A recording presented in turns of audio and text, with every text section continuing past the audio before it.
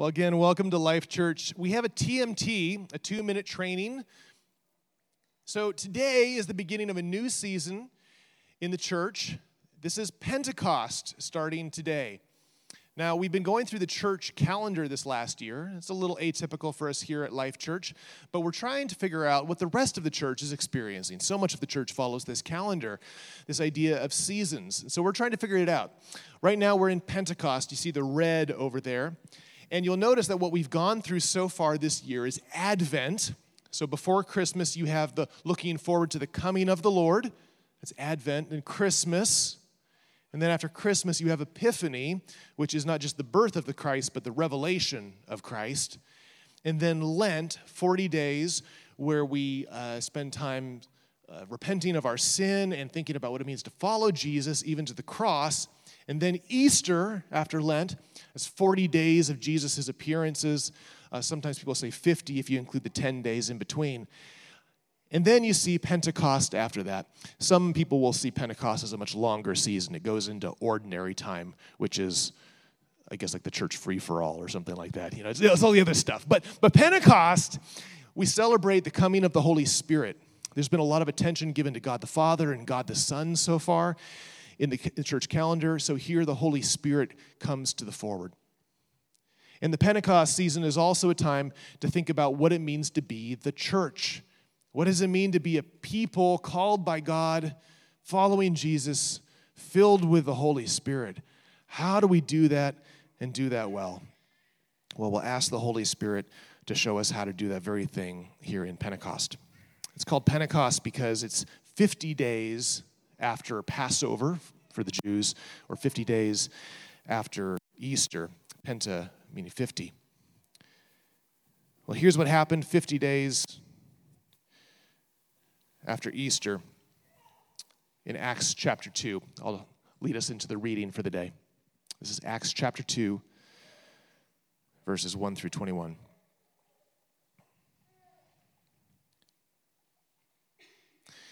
When the day of Pentecost arrived, they, the disciples, were all together in one place. And suddenly there came from heaven a sound like a mighty rushing wind, and it filled the entire house where they were sitting. And divided tongues as of fire appeared to them and rested on each one of them. And they were all filled with the Holy Spirit and began to speak in other tongues as the Spirit gave them utterance. Now there were dwelling in Jerusalem Jews, devout men from every nation under heaven. And at this sound the multitude came together, and they were bewildered because each one was hearing them speak in his own language. And they were amazed and astonished, saying, "Are not all these who are speaking Galileans? And how is it that we hear, each of us in his own native language?" Parthians and Medes and Elamites and residents of Mesopotamia, Judea and Cappadocia, Pontus and Asia, Phrygia and Pamphylia, Egypt and the parts of Libya belonging to Cyrene, and visitors from Rome, both Jews and proselytes, Cretans and Arabians. We hear them telling in our own tongues the mighty works of God. And all were amazed and perplexed, saying to one another, "What does this mean?" But others mocking said, "They're filled with new wine." But Peter, standing with the 11, lifted up his voice and addressed them, "Men of Judea, and all who dwell in Jerusalem, let this be known to you, and give ear to my words. For these people are not drunk, as you suppose, since it's only the 3rd hour of the day. But this is what was uttered through the prophet Joel. And in the last days it shall be, God declares, that I will pour out my Spirit on all flesh. And your sons and your daughters shall prophesy, and your young men shall see visions, and your old men shall dream dreams. Even on my male servants and female servants, in those days I will pour out my Spirit, and they shall prophesy. And I will show wonders in the heavens above and signs on the earth below, blood and fire and vapor of smoke. The sun shall be turned to darkness and the moon to blood before the day of the Lord comes, the great and magnificent day. And it shall come to pass that everyone who calls upon the name of the Lord shall be saved." This is God's word.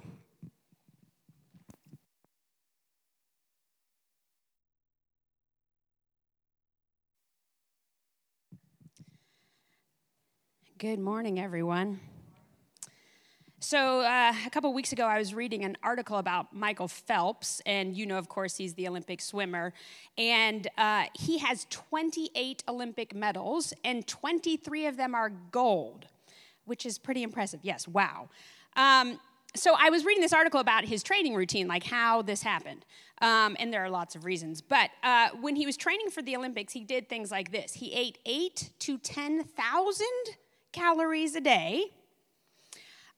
He swam 50 miles a week. He took ice baths. And for a reason, I think it must have something to do with his ability to use oxygen, he slept in a room 9,000 feet above sea level every night. So to all of us, at least to me, this sounds like bizarre and potentially dangerous behavior.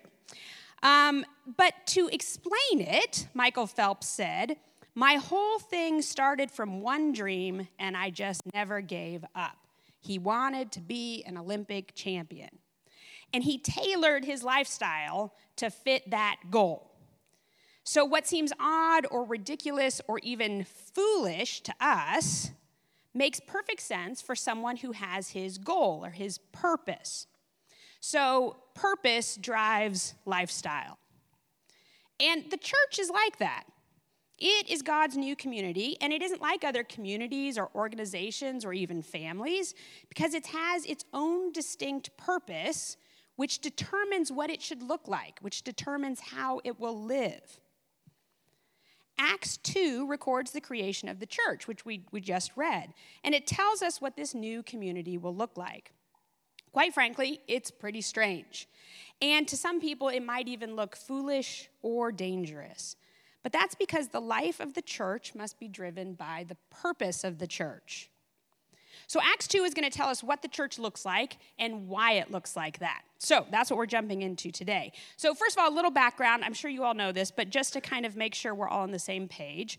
As Nathan just said when he reviewed what Pentecost is, at this point, Jesus has died on the cross and he has risen from the dead. He has spent 40 days with his disciples and his other followers. He eats with them, he teaches them, he encourages them. And then he gives them their purpose. And we see this recorded in the chapter right before, Acts 1. He says, "You shall be my witnesses in Jerusalem and all Judea and Samaria and to the ends of the earth." And then he tells them that they need to wait for the Holy Spirit, and then he ascends into heaven. There he goes. He's gone. And so they're supposed to wait for the Holy Spirit, and then they will begin to live according to the purpose that God has laid out for them, that Jesus has laid out for them. And so that brings us to Acts chapter 2. It's 10 days after Jesus' ascension, and it's the Jewish festival called Pentecost, which, as Nathan said, comes 50 days after Passover. Pentecost, generally for the Jews, celebrates the giving of the law at Mount Sinai. So Passover remembers their escape from Egypt. Pentecost remembers the gift of the law at Mount Sinai. And the Jews would typically gather at the temple to celebrate. And often there were Jews from all over the known world who were there to celebrate Pentecost, not just Jews who lived in Jerusalem or Israel. So the followers of Jesus were likely in the temple, God's house, the house that they talk about in verse 2, when our action starts in chapter 2. And so we see right away that something powerful suddenly begins to happen. The signs of this new power are a violent wind and tongues of fire. Both of these images represent a great power. A rushing violent wind is a powerful thing, as we in Sioux Falls have learned over the last few weeks. I honestly am not sure I knew how powerful a wind could be until the last couple weeks. It can honestly be pretty scary, the sound of a rushing violent wind. And of course, tongues of fire. Fire is a powerful thing that can consume everything in its path. I just saw Jeannie adjusting the fire that stands right beside me. I assume with the taking care that it not get knocked over and start to consume things, because fire is a dangerous, powerful thing. So a rushing wind and tongues of fire. Both of these point to God's power to do what he wants to do. God is powerful. He can go where he wants to go. He can consume what he wants to consume. And in this particular case, both the wind and the fire, as they have in the past, represent the presence of the Holy Spirit. So our text tells us that the believers were filled with the Holy Spirit. And so we want to ask, what does that mean, that they're filled with the Holy Spirit? And this is the very question the people around them who are watching what's happening ask. They say, what does this mean? Some of them conjecture what it means, but they're wrong, and Peter makes it very clear. So the real question is, what does this mean? And it's a question we should be asking as well. What does this mean? It means that in this moment, God is doing something new, something that hasn't been done before, something that the prophets looked forward to, Joel, but did not experience themselves. I think that's a really profound thing, that all these great saints of the Old Testament look forward to a day that we live in. Joel wishes he could have experienced what we get to experience. In this moment, in Acts 2, God, the Holy Spirit, was pouring out a new power, which created a new people who were given a new purpose. So those are the three things we want to talk about today: the new power, the new people, and their new purpose. So first, the new power. The filling up with the Holy Spirit brings new power to those who are filled. We see this in lots of ways in this passage. The most obvious is that they speak in tongues. I don't think it's the only one. For example, the boldness of the disciples is clearly a work of power. These are the people who were running scared 50 days ago. They're not anymore. But the most obvious, perhaps, work of power in this passage is that they begin to speak in tongues. The believers were given the power to speak in other human languages that they didn't normally speak. We're told that there are Jews from all over the world there, that list that Nathan read from Acts chapter 2. And the disciples, the believers, start speaking in the languages that are what missiologists call their heart language. The text says their native tongues. This is the language you learn as an infant at the knees of your parents or family circle. It's the language you think in, it's the language you dream in, it's the language of your heart. The disciples are given the power to speak in people's heart language. Why? What does this mean? Well, I think it means that God comes down to us. He makes himself known to us. He accommodates his glory and power to our weakness and need. We don't have to go up to him. We don't have to learn his language. He comes down and he speaks our language. It means that God has his eye on all the peoples of the world. He knows them and calls them in such a way that they can respond. God doesn't have his eye on a few select groups. God speaks every language, and God makes his people speak every language so that his salvation can go out to the ends of the earth. It means that the church is supposed to get on board with this plan. It means the church is being told right from the very first moment that the Holy Spirit will give them power not for their own sake, but for the sake of others. It means that the power of the church is always a power that is for others, never for itself. As the book of Acts progresses, we'll see that the power given to the believers by the Holy Spirit manifests itself in all sorts of ways. Everything from raising the dead, to loving the poor, to being able to repent of our sins, to healing the sick, et cetera, et cetera, et cetera. There are tons and tons and tons of ways in which this power is manifested in the church. And this power, through this new power, we see the creation of a new people. When we read Acts 2, we're reading a creation story, kind of like Genesis chapter 1. It's a creation story. Or maybe it's better that we call it a recreation story. In the lectionary, which is what we're preaching out of this year, which is the church's book that kind of tells what text should be used each week in the Sunday service, today's scripture is paired with Genesis 11 in the lectionary. And Genesis 11 is the story of the Tower of Babel, which I'm guessing many of you are very familiar with.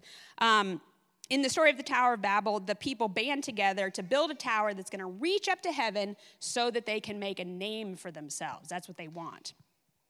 They want to exert their own power for their own purposes. And God says, nope, you're not going to do that. God comes down and divides their languages so they can no longer understand each other. They can't work together.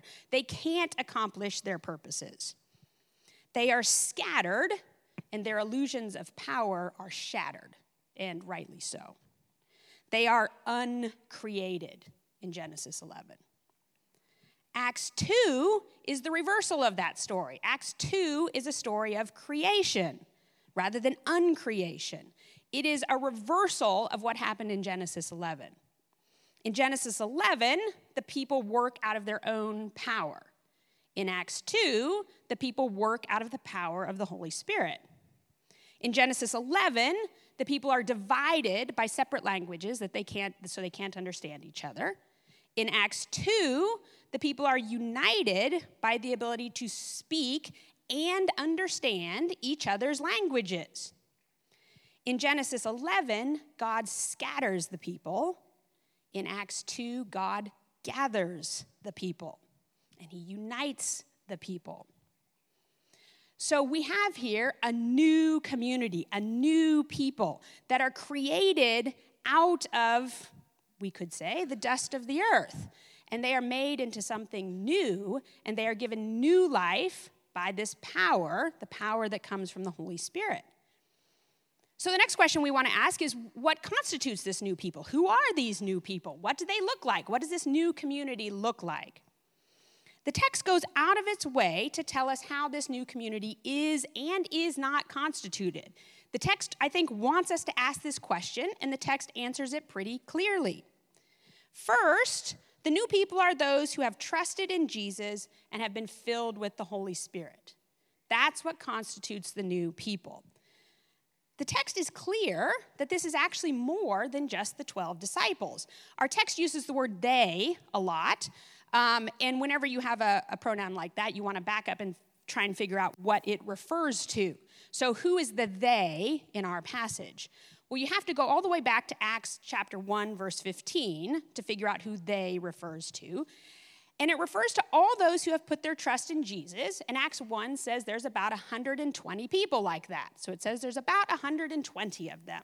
So it certainly includes the 12 disciples, but it's not limited to the 12 disciples. There's others who have followed Jesus, who have put their trust in him, and who are waiting to do this thing that Jesus has called them to do. They're waiting for the Holy Spirit. So they, the 120, are the ones who are all together. They are the ones who are touched by fire. They are the ones who are filled by the Holy Spirit. They are the ones who begin to speak in different tongues. So, first, the people, this new community is constituted by those who put their trust and belief in Jesus and are filled with the Holy Spirit. Second, the text is clear that there are certain categories that the world's cultures are used to using, but are not going to be used by the Holy Spirit. This new community will not be organized according to certain principles that the world uses to organize communities. And we see this in the quote from Joel. The Holy Spirit will empower men and women, young and old, slave and free. And that's exactly what's happening in this text. All of them, the 120 believers, receive the Holy Spirit. All of them are given the power to speak in tongues. All of them begin speaking with authority about Jesus and his salvation. These distinctions, men and women, old and young, slave and free, social status, these distinctions have been commonly used by human cultures since the dawn of time, or perhaps I should say since Genesis 3, to organize themselves, usually with one side exercising dominance over the other. But in Acts 2, we see the Holy Spirit is given to all the believers, regardless of sex, age, or social status. So again, I think we should ask, what does this mean? Well, first, I think we do need to say what it doesn't mean. This text does not mean that God is conforming to the modern idea of affirmative inclusiveness.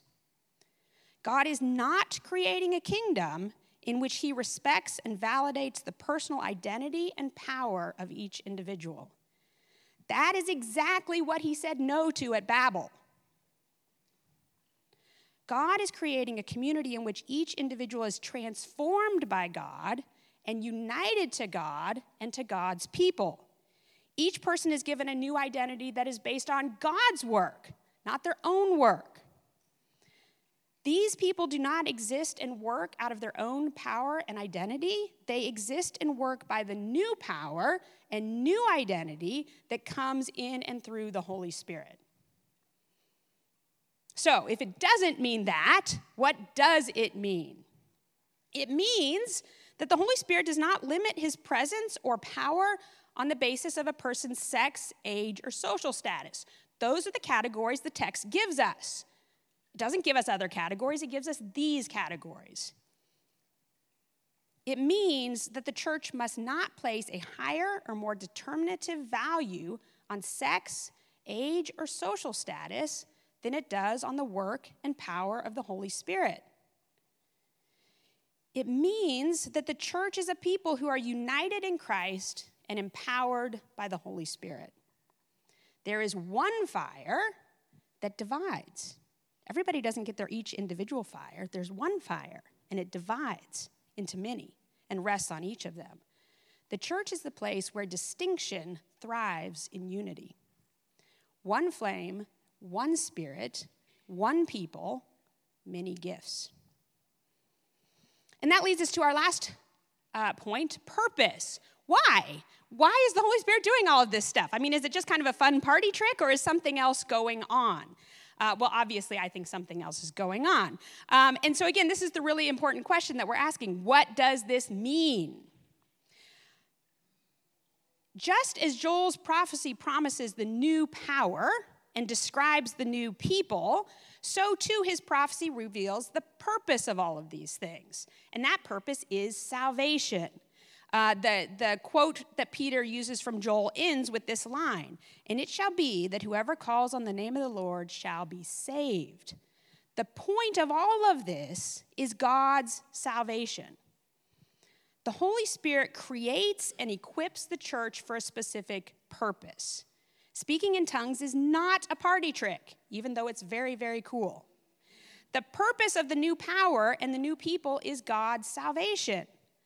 The Holy Spirit empowers his people to point to the salvation that is found only in Jesus Christ. The Holy Spirit gives them the gift of tongues so that many more people can understand the gospel of Jesus Christ that day. That is the whole point of that power. It's not to make the disciples look good. It's not to give them a new revenue source. It's not to make them famous. It's so that more people can hear the gospel more easily. And as the chapter continues, we see that Peter's sermon does exactly that. Peter speaks to the people about Jesus, and in response, we're told that about 3,000 put their trust in Jesus that day. And so in Acts 2, it's really interesting. We see a pattern set up for the church. And that pattern is this. The first thing that happens is the gift of the Holy Spirit. The second thing that happens is that there are works of power. The people filled with the Holy Spirit do works of power. And the third thing that happens is that people believe. They're converted. They come to trust in Jesus. And if you read the whole book of Acts, you'll see that that pattern just repeats itself in ever-expanding circles. The gift of the Holy Spirit, works of power, conversion. The people who are converted are filled with the Holy Spirit. They do works of power. More people believe. Those people who believe are filled with the Holy Spirit. They do works of power. More people believe, right? It's a pattern that just keeps expanding outward, just as Jesus said it should. They would be his witnesses in Jerusalem, Judea, Samaria, to the very ends of the earth. This is the pattern the church should fall into until the return of Christ. That's what the church does. This is how the church works. This is the pattern that the church should live in. And it should repeat over and over and over and over again until Christ comes back. The church is those people who are powered by the Holy Spirit to be witnesses, both by their words and their deeds, to Jesus Christ. That's who we are. That's our purpose. That's our mission. That's what determines how we live. So, of course, we should ask again, what does this mean? What does this mean for us today, right here in Life Church? What does it mean for me? What does it mean for you? And I have to admit, as I've been reading Acts 2, I love Acts 2. Dave asked me to preach because he was gone. He said, "Oh, Christina, can you preach on June 5th?" And I said, "Yeah, sure," without looking at the text. And when I saw the text was Acts 2, I was just thrilled because I love Acts 2. So I thought, oh, great, this will be a super fun sermon. And it is. But I have to admit, over the last couple weeks, I have felt mostly discouraged because of what I see in Acts 2 and what I see in the church in America. And believe me, I'm including myself when I talk about this. That the church, as it currently exists around us, is a discouraging thing to me, to be honest. Let me give you some examples for why it discourages me.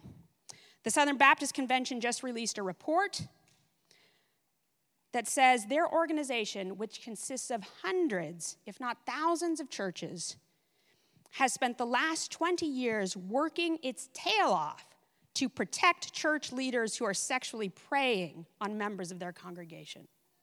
The report's online. You can read it if you can stomach it. Multiple mass shootings, including one in an elementary school. And mostly what I hear a lot of Christians talking about is the Second Amendment.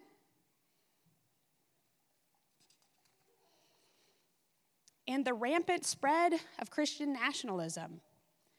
That Christian Americans tend to think that the church's job is to prop up some specific party or government or state in America.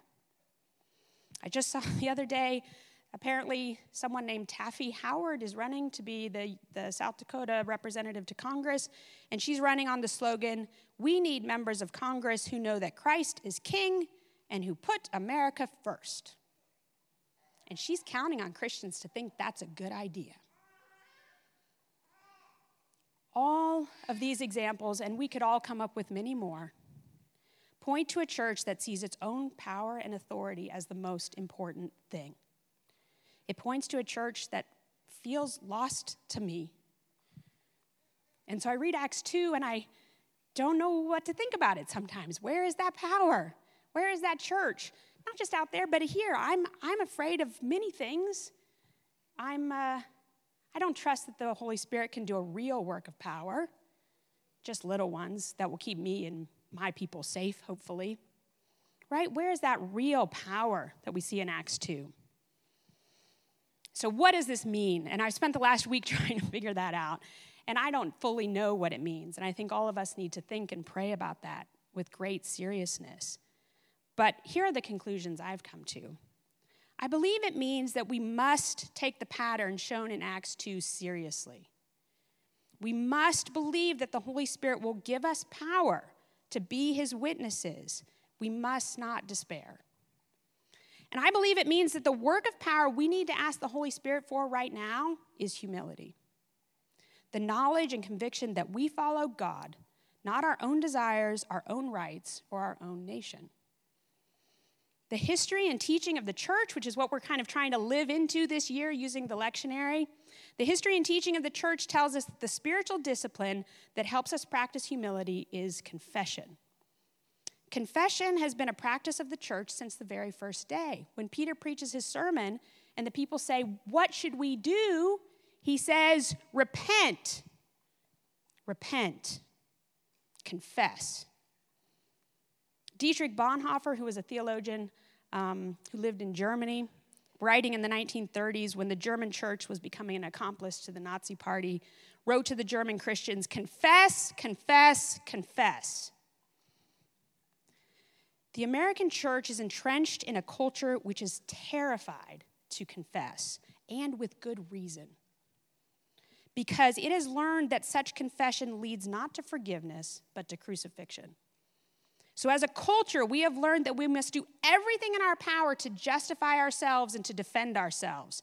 Because if anyone gets wind of the fact that we have done something wrong, they will publicly rip us to shreds. You all know what I'm talking about. We've all seen this happen on Facebook or other social media platforms. Confession will get you killed in this culture.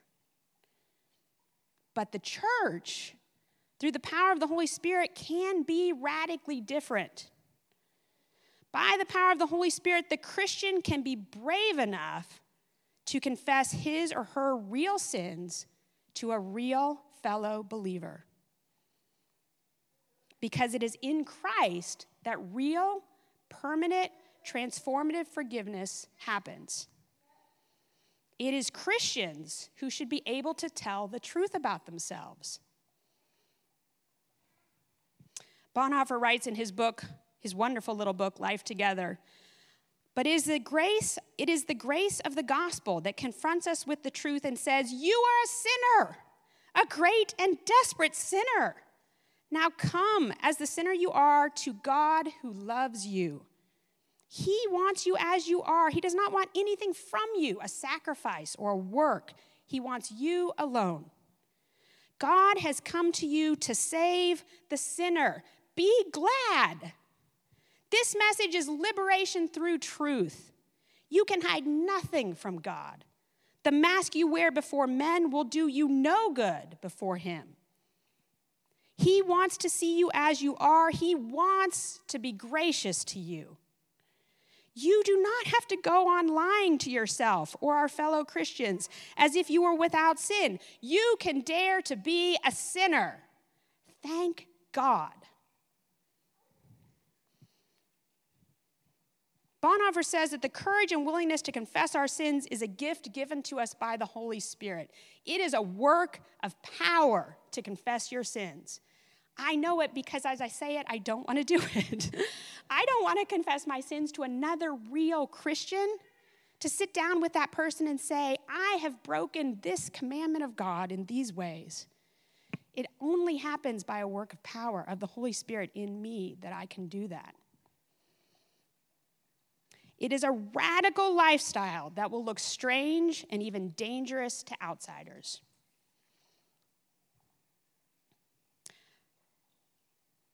The power to confess and the power to forgive in Jesus' name are both gifts that come from the Holy Spirit. And Bonhoeffer says that we should confess to a real other Christian. Not just Bonhoeffer, the whole church tradition says we should confess to real other Christians, not just secretly in our hearts to God. Because when we confess to another real Christian, they stand in God's place.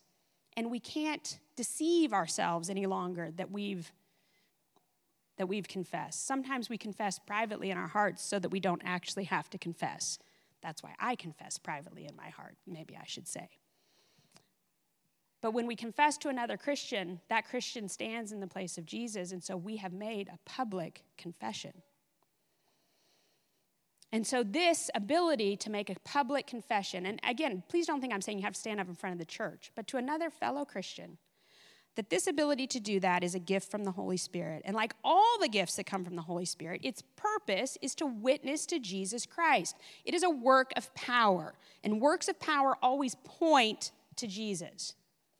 And so it does this in two ways. I think confession does this in two ways. First, it destroys pride. Public confession destroys the illusion all of us have that we can be our own law, that we have a right to our own desires and our own selves. And instead, it points to Jesus as the only Lord. Bonhoeffer again writes, the cross of Jesus Christ destroys all pride. We cannot find the cross of Jesus if we shrink from going to the place where it is to be found, namely the public death of a sinner. And we refuse to bear the cross when we are ashamed to take upon ourselves the shameful death of the sinner in confession. So first, public confession destroys pride. Second, public confession is the embodiment of the gospel. When we confess our sins, we don't just say the gospel, we do the gospel.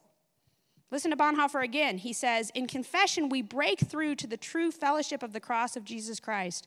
In confession, we affirm and accept our cross. In the deep mental and physical pain of humiliation before a fellow Christian, that is what confession is going to feel like. The deep mental and physical pain of humiliation before a fellow Christian, which means before God, we experience the cross of Jesus as our rescue and salvation. The old man dies, but it is God who has conquered him.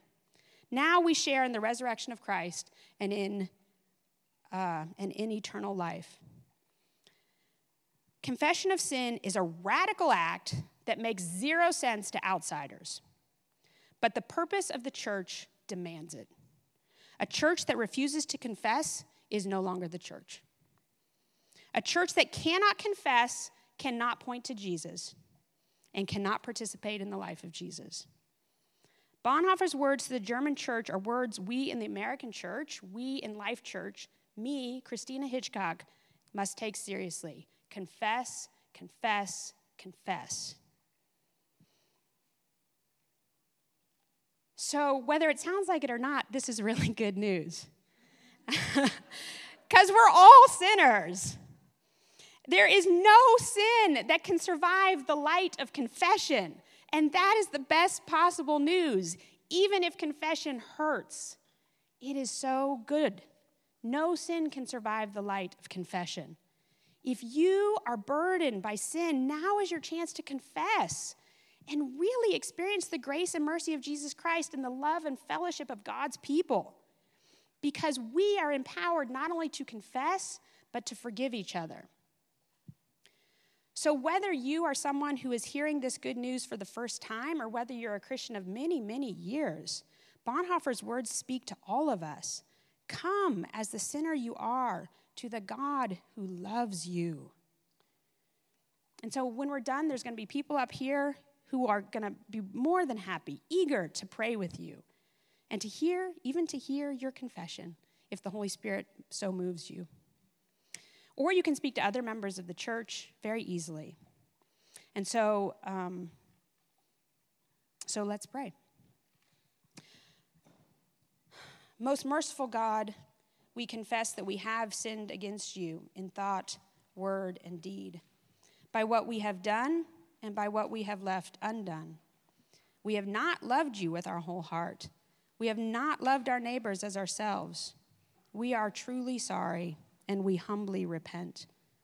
For the sake of your Son, Jesus Christ, have mercy on us and forgive us, that we may delight in your will and walk in your ways, to the glory of your name. Amen.